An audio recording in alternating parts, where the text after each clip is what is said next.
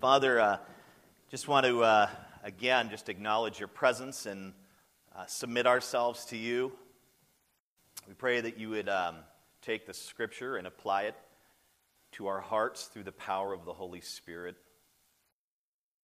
That we have come in as a certain person, that we would leave a little different, maybe more like Christ. Maybe there would be one or two or many in this room who have yet to come to know Christ in a saving way. I pray that you'd save them.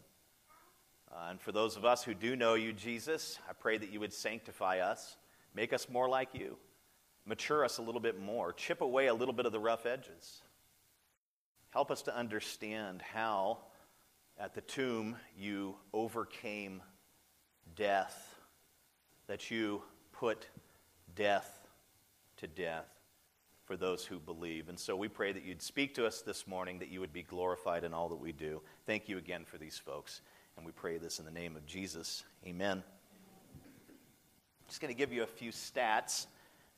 In 2013, heart disease, lung disease, kidney disease, stroke, cancer, Alzheimer's, diabetes, the flu, and pneumonia, those particular diseases and ailments killed 1.7 million U.S. citizens just in the year 2013. There were also, in 2013, there were 130,000 accidental deaths. I didn't look to see what they meant by that. I would imagine these were unintentional deaths, maybe car accidents and these various things, maybe a work-related injury that led to death. 130,000 in the U.S. in 2013. There were 41,000 suicides in 2013. That's a lot of people that took their own lives. That's a lot of death. There were 15,000 homicides, murders. There are currently 155,000 deaths worldwide each day. 155,000 people die in our world each day. That's 56.5 million each year. These are just like sobering stats. I really never had looked into these things, and I was really startled when I did. This past week, dozens of people were killed in Belgium when radical Muslim suicide bombers blew themselves up. About a month ago, an old past colleague of mine, he called me, and it was on a Sunday after church, and he was blowing me up via text during church, but I couldn't get back to him because, obviously. And I got back to him afterwards, and he wanted me to go to Emmanuel Lutheran in Turlock to... He's not a believer or anything like that. I found it to be astounding that he wanted me to come. He said, "You're the only holy person I know." And I said, "If only you knew." But I think that meant Christian. So, and I said, "Well, of course I'll come out there. What's going on?"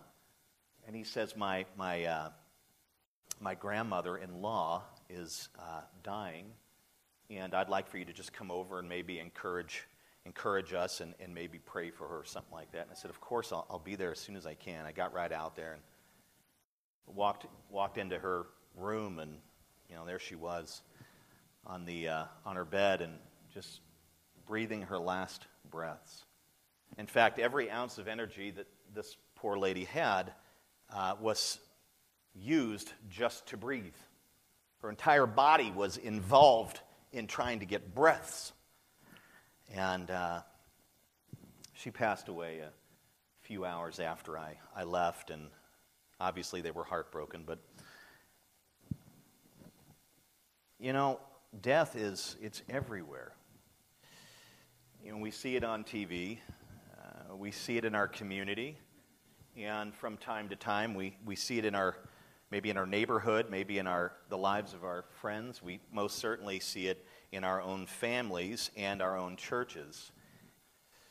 And the thing is that it's kind of sobering, because every time I see someone who's died or I have to go to one of these things, I'm reminded of the futility of life and not just how precious it is, but I'm just reminded that of my own mortality, that someday I'm going to breathe my last breath and be in a similar situation, of course, unless the Lord returns, and anyone who's found to be in him will be caught up with him. So I kind of hope that comes first. But for the most part, whenever we see death, especially when you see it with your own eyes in a hospital or something like that, it sobers you. It reminds you that life is a vapor, it's short, and that everyone dies.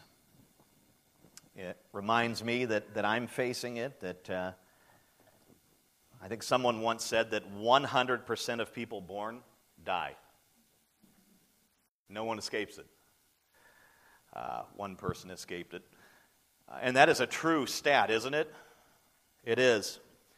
Horace put it like this. He said, "Death beats equally at the poor man's gate and at the palaces of kings." That's a pretty neat way to put it. No one escapes it. It takes out the poor, it takes out the wealthy, or what have you. And I would say this, that with death comes, or at least the notion of death, comes great fear. I think maybe if we're going to be honest, that when we ponder the end of our life, that we're one day going to breathe our last breath, that there is some anxiety, some anxiousness, maybe some fear that stirs up. It's not something that, that we're really wanting to experience. A few years ago, I don't know if it's a well-known blogger, but a blogger did quite a bit of research and compiled a list of people's top fears. And this gal weeded out spiders and all that stuff, although I would say arachnophobia is pretty serious for people. I don't have a problem with spiders until one's on me.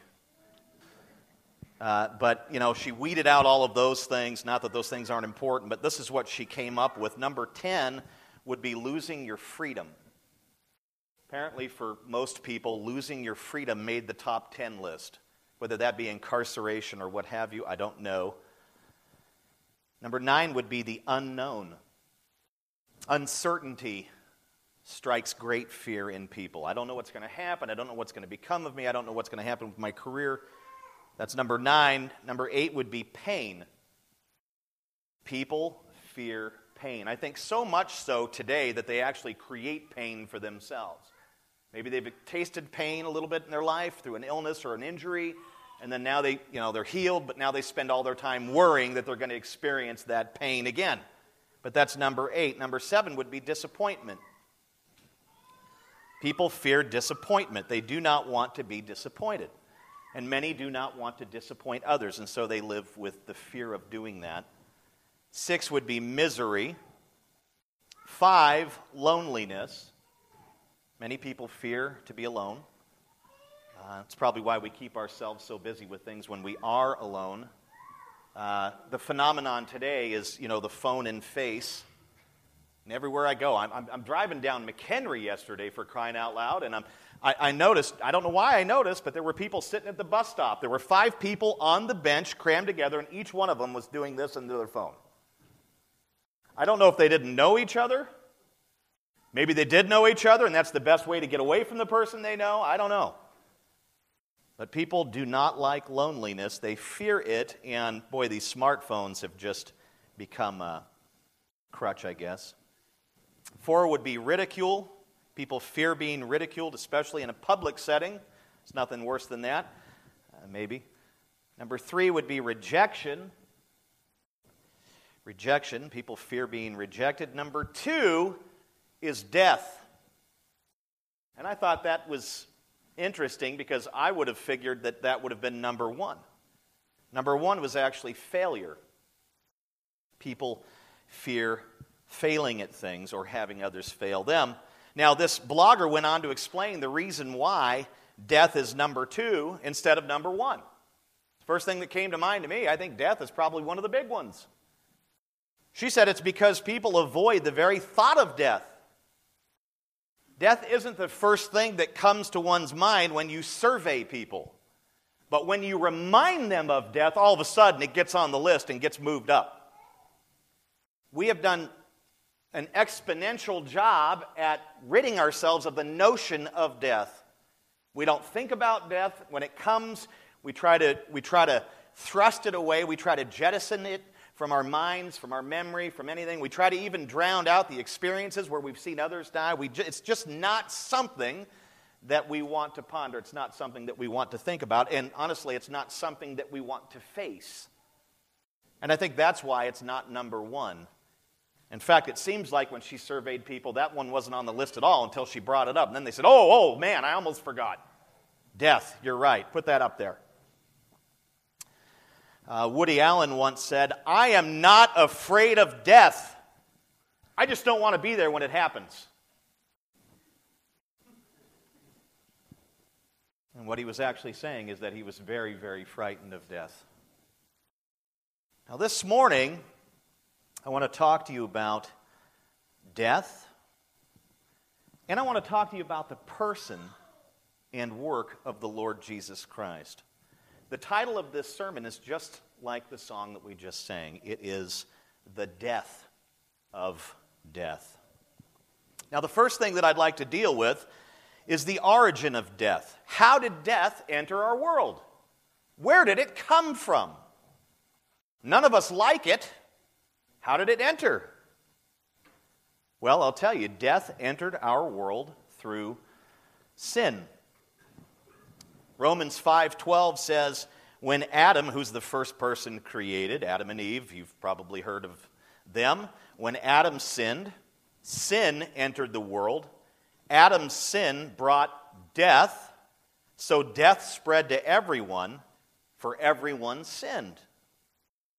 Romans 6:23 kind of nails it. It says that the wages of sin is death. In other words, sin perpetuates death.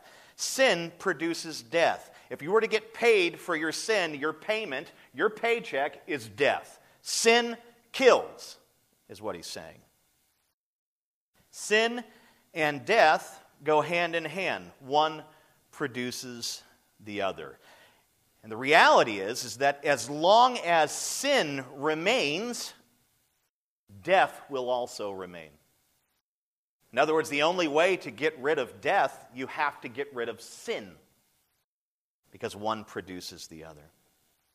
Now let's talk about God's promise. Nearly 800 years before the birth of Jesus Christ, the great Old Testament prophet, and they call him the Shakespeare of the Bible, Isaiah, foretold that God would one day put death to death once and for all, that he would eliminate it completely, that our world would be rid of it. Isaiah said it like this, and we heard it as our friend Cameron read a moment ago. He will swallow up death forever. He will swallow up death forever. Now, when Isaiah wrote this verse, Israel was suffering tremendously. The northern and southern kingdoms had fallen into sin, into rebellion, into idolatry, which was their pattern, which, so you know, is the pattern of all humans, not just Israel. We don't want to blame them, it's all of us.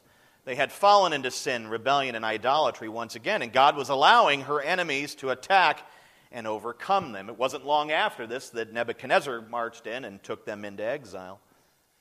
So in the midst of this great suffering, they were being conquered by various rulers and leaders. The kingdom was, both kingdoms, northern and southern, were in turmoil. It was just a terrible, terrible time in Israel's history. But in the midst of the destruction, in the midst of the despair, came a ray of hope in the form of a prophetic reminder.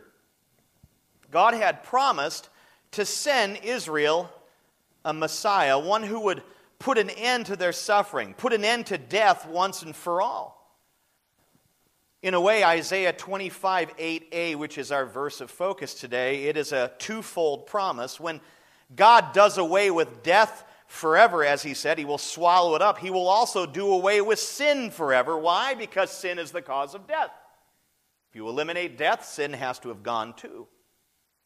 Now, the broader implication of this promise, okay, I would say the global implication is that this promise, when it happens, when God fulfills it to the fullest extent, will produce global peace.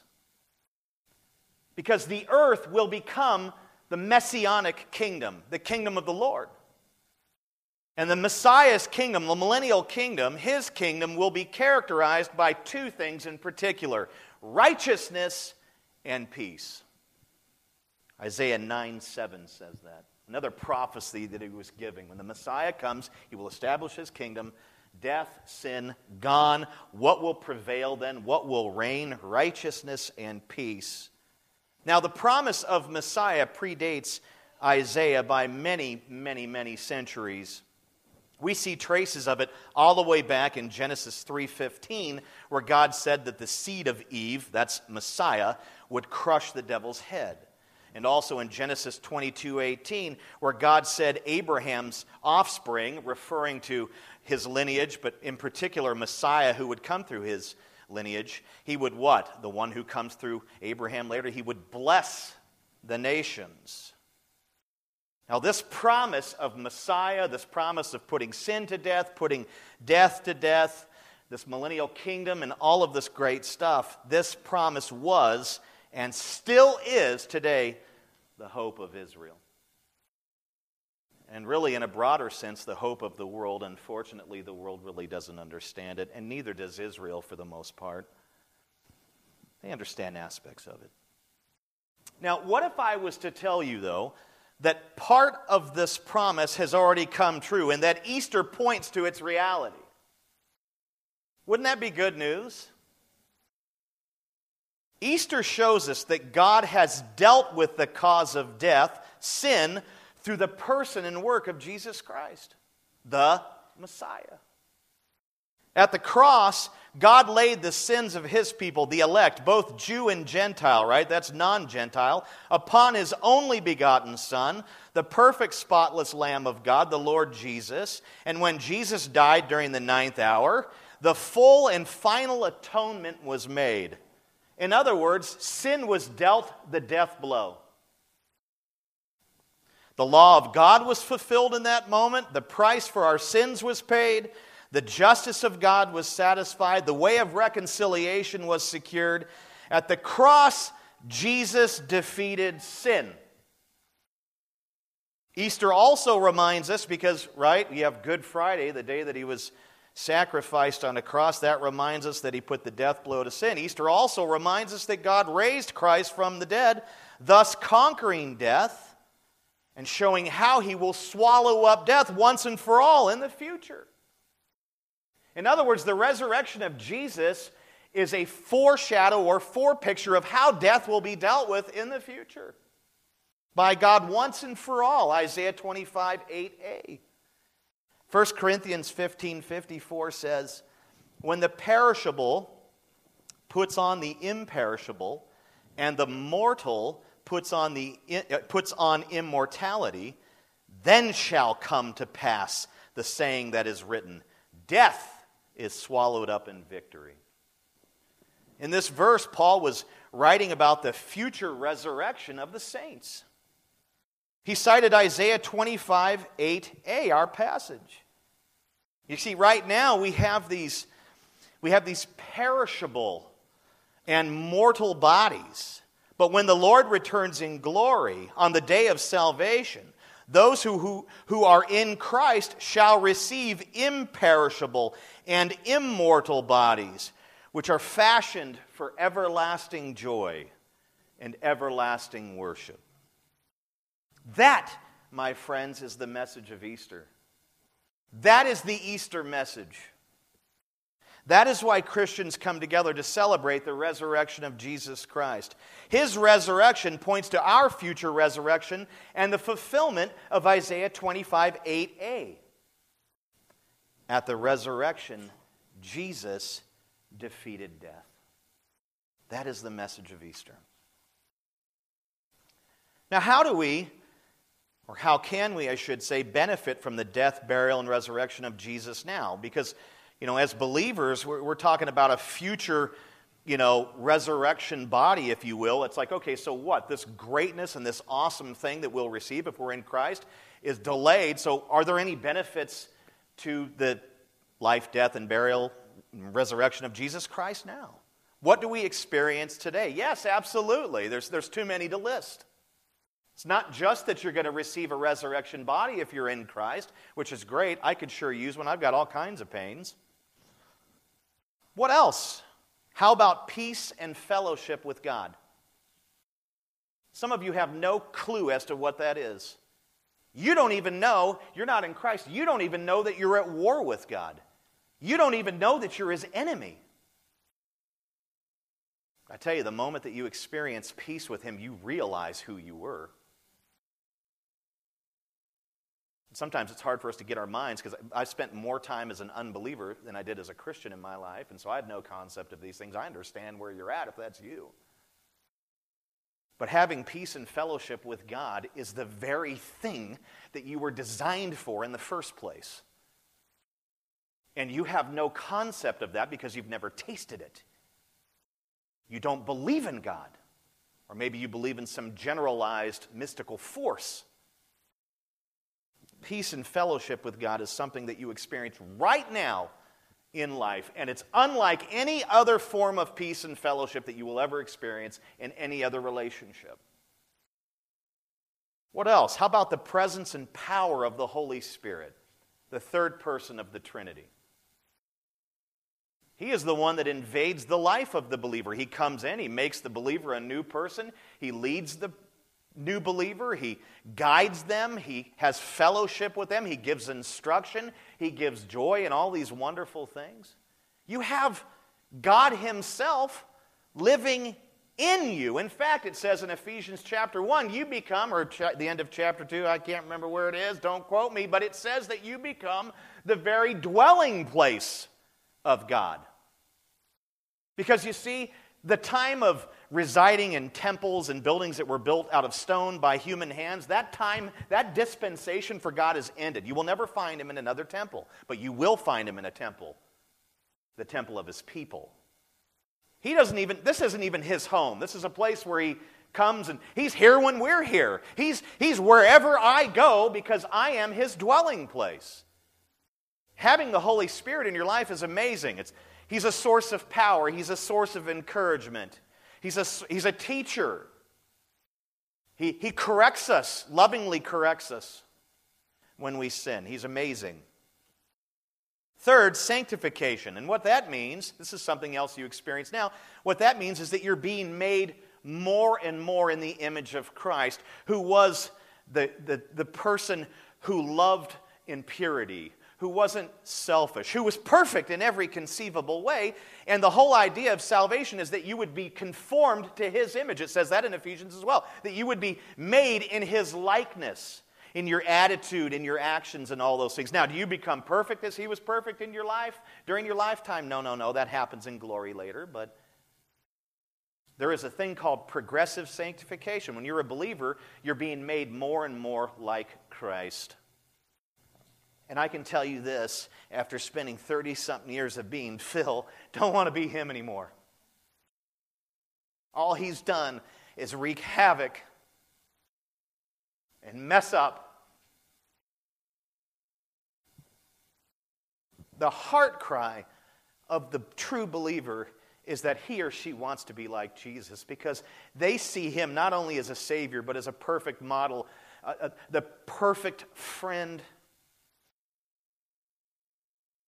He is perfect. And that's one of the ultimate benefits, is that you are made like Him. Fourth, eternal security. You see, the Holy Spirit seals the believer in redemption. There's no way for the believer to bring himself out of his salvation. He can't sin his way out of it.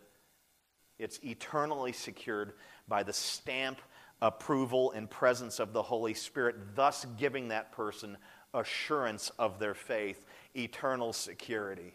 And I tell you what, one of the greatest things in anyone's life, you don't have to worry about uncertainty anymore. You know where you're going. That's one of the things that made the top 10 list of fear. That's one of the things that drives them. That's what's so scary about death, is the uncertainty that comes with it. People don't know where they're going or what's happening. And so we concoct and create all sorts of ideas. Well, I think we're annihilated. I think we just disappear. I think that's just it. And when you're in Christ, you have eternal security. You know that you will spend eternity in the presence of God. Pure elation, pure joy, pure happiness. No more tears, no more death. And you can rest in God's promise to bring to completion His salvation, which ultimately, when we see that in Scripture, it says the good thing that He began in your life as a believer. I started salvation with you. It says He will carry it all the way through to the end. He will bring it to fruition, completion. That's eternal security, knowing where you're going, knowing where you're headed. And I tell you what, as a believer, when you start living for the other side, eternity, which is a heck of a lot longer than 70 years, you have great peace. You can actually function in life pretty good when you're aiming your eyes on heaven instead of on all of the concerns and cares and troubles and tribulations and struggle in life, because life is hard. But when you have eternal security, life, it becomes easier to deal with. You can reflect upon glory in the future. That's one of the greatest things. Number 5 would be perpetual grace, never-ending grace from God, never-ending mercy from God, never-ending forgiveness from God. And it's only when we begin to realize that we have these things as Christians that we can begin to extend them to others in the right way. But how wonderful would it be for you to know that if you were in Christ, that you have a never-ending supply, it can never be depleted, of God's grace, God's mercy, and God's forgiveness. He's not like us, friends, in that when somebody sins against us and does something, we get ticked off and hold a grudge, put it in the archive, pull it out later for use. He doesn't keep a record of our wrongs. The blood of Jesus was enough to satisfy His justice and wrath once and for all, to cleanse us perfectly even though we continue to sin. Not that we desire to sin anymore. We're now in warfare against it, but it's our reality. Anyone who claims to not have sin is deceived. Christians sin just as unbelievers sin. But for the Christian, he or she has never-ending grace, mercy, and forgiveness from God. It's unreal. And some of you, you don't know Jesus. You've never given your heart to Him and all that. And I understand where you're at. And you have no concept of what God's grace, mercy, and forgiveness is. You probably don't realize that the reason why you function the way that you do, the reason why, if you're a mean-spirited person, if you don't forgive, if you're a grudge person, if you're a malice person, or if you're an angry person, you don't understand that it's not the relationships down on this level that are perpetuating that. It's the fact that you're not right with your Heavenly Father, your Creator. You see, once you have it at this level, the grace, the mercy, the forgiveness, then you can begin to experience it down here at this level. And what do? Instead of submitting ourselves to the Scripture, instead of submitting ourselves to the gospel, we go to psychotherapists, psychiatrists, psychologists, and all they're doing is trying to incrementally improve our lives, while at the end of the day we're exactly who we were before we went into the meeting for 6 months. To no avail. You have perpetual grace, mercy, and forgiveness coming from the Father through the Son. You have joy unshakable. Joy unshakable, meaning that it doesn't leave. You experience a death in your family, there's a tragedy, there's something that happens, you mess up and sin and fall bad, whatever, joy remains because it comes from God. It's like supernatural. We have a joyless world. That's why there's so much despair. That's why there's so much pain. That's why there's so much hurt and violence. People need to experience the joy of God. Changes your life. Hope. Hope is something that you have, perpetual hope. We all need hope. In fact, we're all hoping in something. Maybe you're hoping in your spouse. Maybe you're hoping in your job. Maybe you're hoping in your income. Maybe you're hoping in your tax refund. Boy, we'll be able to do some things when we get that. I won't be doing much, but paying, just so you know. You place your hope in anything other than God through the finished work of Jesus Christ, and your hope is as flimsy as life is flimsy. How about an identity? One of the great problems in the world today is identity. People struggle with identity. Why do you think there's so many clubs? Why do you think there's so many groups? Why do you think there's so many things that people are engaged? Well, I'm this. Well, I'm that. I'm a part of this. I'm a part of that. Everyone is trying to carve out for themselves or find some kind of identity for themselves. Everyone wants to be classified as something today. Well, I'm a this, or I'm a that, that. We have identity crisis today. And in Christ, salvation has to do with giving you an identity. You are a child of God. There is no higher rank. There is no greater privilege. There is no greater joy than to be a son or daughter of the Most High God in and through Jesus Christ. You don't have to be a this or a that anymore. You can just be a Christian. You can just be a child of God and take peace and enjoy that identity. It's fantastic to be identified with God in that way. How about purpose? People are looking for purpose today. I'm trying to figure out what my life is to be about. I'm trying to figure out why I'm here. I'm trying to figure out what it's all about. What is my purpose? And unfortunately, we tie that usually all up into some kind of a career or something. Well, my purpose is to be a surgeon. Okay, well, that's a great career. But that's not really your true purpose. In fact, that can be pretty empty after you work all the hours and realize you destroyed your family because you were never home and everything else. People want purpose today. That, again, is tied to identity. And you know what your purpose is as a believer, as a Christian? You're a servant of God. No higher calling in life than that. Oh, well, you can be a president, you can be... Oh, these are great callings. They're high callings, but nothing. There's nothing compared to being a servant of God. A humble servant of God outranks everything in this world. One who puts out cookies on a Sunday morning. I'm serious. Purpose. You're a servant of God. You're called to a high calling of serving God in Christ. It's wonderful. And I'd say lastly, number 10, the fellowship of believers. This is a now benefit, the church. There is nothing on earth that I have experienced yet quite like the fellowship of believers, where you have like-minded people who love Jesus, who love each other, who want to be like Jesus, who want to serve one another, who are selfless, who care more about the person standing next to them than themselves. That's the church. Now, I get it. The church can be ugly at times because guess what? It's filled with sinners. Someone once said, you know, one of these days I'm going to find the perfect church. And I'm like, yeah, but as soon as you enter it, you just defiled it. It's filled with sinners who are saved by grace. But there's nothing quite like the fellowship of the saints. To rally around the cross, to rally around each other, to love each other with a brotherly love and affection is just, it's unreal, it's nourishing, it's satisfying, it's tremendous. Those are 10 things. Okay, so the resurrection body's coming. That's like the ultimate thing. But you have all of these amazing things that happen here and now. So salvation isn't just about heaven. I hate it when people preach that. Well, you need to get saved so you can go to heaven. Okay, what about now? These are just a handful of things that you experience now. Let's talk about the judgment of unbelievers. What happens to those who do not believe in Jesus Christ, who do not put their faith and trust in Jesus Christ, who remain as they are? Will they receive a resurrection body? Yes.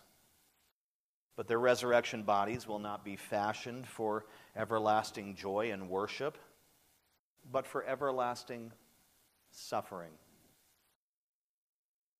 Everlasting suffering. Long after the return of Christ, at the end of his millennial reign and kingdom, God will raise up every unbeliever for final judgment. They too will receive a resurrection body, but as I said, it's not one for glory. Revelation 20, verse 11 through 15 says, and this is a prophecy about this time, this moment in the future that will come, and I saw a great white throne and one sitting on it. The earth and sky fled from his presence, but they found no place to hide. I saw the dead, that's those outside of Christ, both great and small, standing before God's throne, and the books were opened, including the book of life. And the dead were judged according to what they had done, as recorded in the books. The sea gave up its dead, and death and the grave gave up their dead. There's that resurrection of the dead. And all were judged according to their deeds. Then death and the grave were thrown into the lake of fire. This lake of fire is the second death. And anyone whose name was not found recorded in the book of life, was thrown into the lake of fire. Now, the lake of fire is the final destination of the devil, of the Antichrist, of the false prophet, of death itself, and the final destination for all unbelievers. The lake of fire, however, does not consume, as we might think, because fire consumes. It does not consume. It does not result in annihilation, as some propose. It is a place of everlasting torment, Revelation 20, verse 10, and is referred to as the second death, Revelation 20, verse 14. I just read it. The idea is that no one comes back from this state of death, neither physically nor spiritually, because it is permanent and fixed. There is no chance after this death. It is called Gehenna in the Bible. Gehenna means Valley of Hinnom, referring to a valley just outside of Jerusalem. In Jesus' day, the city residents used this valley as a garbage dump. They kept a fire constantly burning there to destroy refuse. Maggots consumed anything that the fire did not reach. Jesus used Gehenna as a symbol of everlasting destruction in Matthew 23, verse 33. He said this to the religious leaders who were a bunch of hypocrites. You know, they were lying about their faith. They didn't have faith on the inside. They had these outward appearances. We've all met hypocrites like that. He said this to them. He called them snakes. He said, "You son of vipers, how will you escape the judgment of hell?" Translation, Gehenna. Now, let's talk about the way of salvation briefly. How can a person escape this horrible judgment and receive all of Christ's blessings, the things that I've mentioned, including this incredible resurrection body, which is fashioned for glory and joy and worship? How? How do you escape this terrible, terrible judgment that is coming? Now, don't fool yourself thinking that, okay, well, that's way off in the future. I don't have to worry about it. No, actually, when you pass away now, you are set aside for that moment. And you're still suffering, waiting for that moment to come. So you suffer all the way through till this moment happens. And then from there on out, it intensifies. How do you escape it? And how do you receive this glorious resurrection body? Jesus made it very simple. You repent and believe the gospel. Mark 1:15. You repent and believe the gospel. Repentance has to do with turning away. It has to do with making like a 180, turning away from your self-sufficiency. Because that's what we all do. We're all by nature, as fallen sinners, earners, and we all think that we can earn our way with God. We think that at the end of time, He'll break out a scale, and on one side, He'll have our good deeds, and on the other side, He'll have our bad deeds. And our entire hope is based on, well, I hope that I've outdone the bad with the good, and that'll be heavier, and then He'll let me into heaven and the resurrection body and all that. We're all by nature earners. We think that doing good earns us something with God, when in fact it says in Isaiah that our best deeds done outside of faith in Christ are nothing but filthy rags. They're meaningful. They're useless. And so repentance has to do with turning away from self-sufficiency, turning away from that earning mentality, turning away from being a do-gooder, thinking that that's going to help you out, turning away from works and that are based on false religion, and turning to Jesus Christ. So you turn away from I'm earning it, turning it to the merits of Christ. I'm putting my faith in who He is and what He has done. And believing the gospel, as Jesus said, believe the gospel, it has to do with trusting in the person and work of Christ alone for your salvation. Not depending on yourself, not depending on your good. You got to realize you're not good no matter what you do. The reason why you're where you're at in your life, if you got a lot of trouble, and most people do, is because you're a sinner and you need grace. And here's the reality. Jesus said you repent and believe the gospel. The reality is those who repent and believe the gospel, it says in Scripture, shall be saved. The Apostle Peter preached the same gospel, that's the gospel in and of itself, preached the same gospel to several thousand Jewish pilgrims on the day of Pentecost, and 3,000 were saved and then baptized. The Apostle Paul said the same thing. He preached the same gospel over and over during all of his missionary journeys. Everywhere he went, he preached, believe in Jesus, turn away from your self-sufficiency. He even did it in Philippi with a Philippian jailer. He was actually in jail, and he preached to the jailer, the guy himself. And that jailer and his whole household were saved, and then they were baptized as well. About 14 years ago, God intervened in my life. He rescued me. I was headed for divorce, drinking heavily again, and just headed down the old roads that I had traveled early in our relationship. So destructive, no trust, a couple little rugrats in the house, not being a dad to them or caring about them, staying out all night, carousing and partying, and just being an idiot. My wife says, you need to start coming to church with me. She'd already been saved, and I can't imagine what that was like for her to live with me when she loved Jesus and I pretty much hated him. She said, something has to change, dude. We're headed for a divorce court here. I can't live like this. Of course, I went to church with her for several months, kept looking at my watch going, this is the stupidest thing I've ever been involved in. Why are these idiots putting their hands up and singing these dumb songs? And then one day, the man preaching, everything he's saying has to do with me. What's going on here? Rachel, have you been emailing him? I don't even know him, Phil. I understood what he was saying. It made sense to me. It struck me. I was cut. I was broken. My life has never been the same.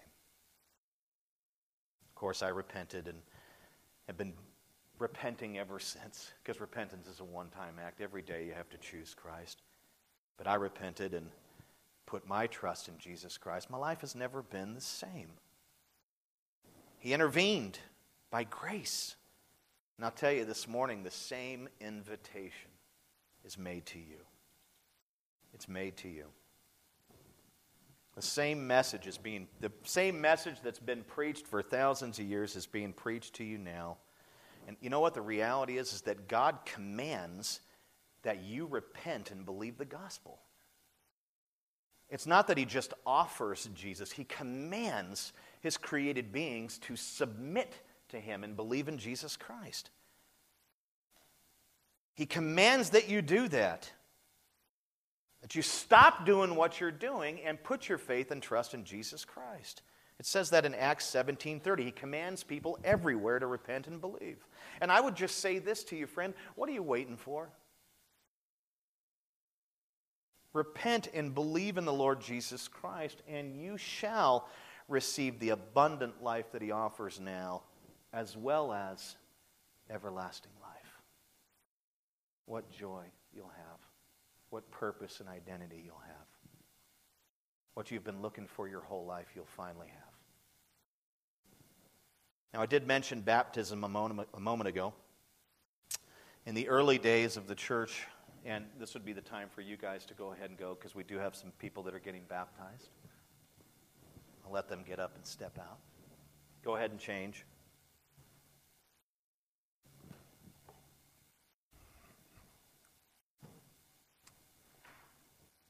In the early days of the church, when people got saved, they usually got baptized right after. When people put their faith and trust in Jesus Christ, the next step was baptism. It was like whenever they preached the gospel, the next thing you know, they were baptizing people.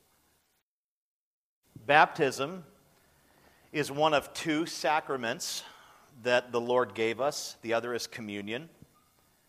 And you must understand what baptism is and what it represents. Baptism does not save us. Okay, if baptism saved us, then that would be a work that we do to save ourselves. Baptism does not save us. We are saved by grace alone, through faith alone in Christ alone. Christ is the only Savior. Baptism, our works, they don't save us. Let's just understand that. Baptism, what is it? It's an expression of our faith. It is an outward expression of an inward reality. Okay? So the person who is saved, who is believing in Jesus, who is following Jesus, who has turned away from self-sufficiency and is trusting in the Lord alone, that is an inward faith, an inward reality. Baptism simply expresses what's happened on the inside of them, what's happened to them spiritually, if you will. So it's an expression of what they have already experienced. Baptism also symbolizes the washing away of our sins. It is the Holy Spirit who actually does this for us at the new birth, but baptism does illustrate the removal and washing away of our sin. It illustrates what has happened to us in a spiritual sense, in a physical way. Now let me give you just a couple of reasons why Christians should be baptized. Number one, it is commanded. Jesus commanded his disciples to baptize those whom they had taught, Matthew 28:19. The implication is that those who have been taught the gospel, who believe it, should willingly submit to baptism. So baptism, primarily, number one, is a matter of obedience. It's a matter of a commandment. We are commanded to be baptized if we are a Christian. Number two, baptism does show obedience to Christ. Jesus commanded his followers to be baptized, and he expects them to obey all of his commands to the best of our ability. Jesus said, if you love me, you will what? Keep my commandments. John 14:15. So baptism is commanded, and then when we do submit to Christ and go and we get baptized, we are showing obedience to what Christ has commanded. And that is the heart cry of the believer. I want to obey my Savior. I want to obey my Lord. We express our love for the Lord by obeying him. And thirdly, lastly, baptism testifies to the gospel. Baptism is a public testimony of the believer that they have placed their faith in the death, burial, and resurrection of Christ for the forgiveness of sins. The death and burial of Christ is symbolized when you are immersed in the water. As you are brought, so when you go under the water, it's as if you're being buried with Christ. That's the symbolism. You go under, you're buried with Christ. As you're brought up out of the water, the resurrection of Christ is symbolized. Likewise, when you are immersed in the water, it pictures the death and burial of your old self. So baptism also has to do with when you go under the water, you're saying, I'm going to die to myself, to my own desires, to my selfishness, to my self-sufficiency, and all these things. You're getting buried with Christ, you're dying with him in a symbolic way, and you're dying to your old self. And then when you are brought up out of the water, it symbolizes being born again by the Spirit to walk in the newness of life as a child of God. So coming up out of the water represents being raised with Christ to new life.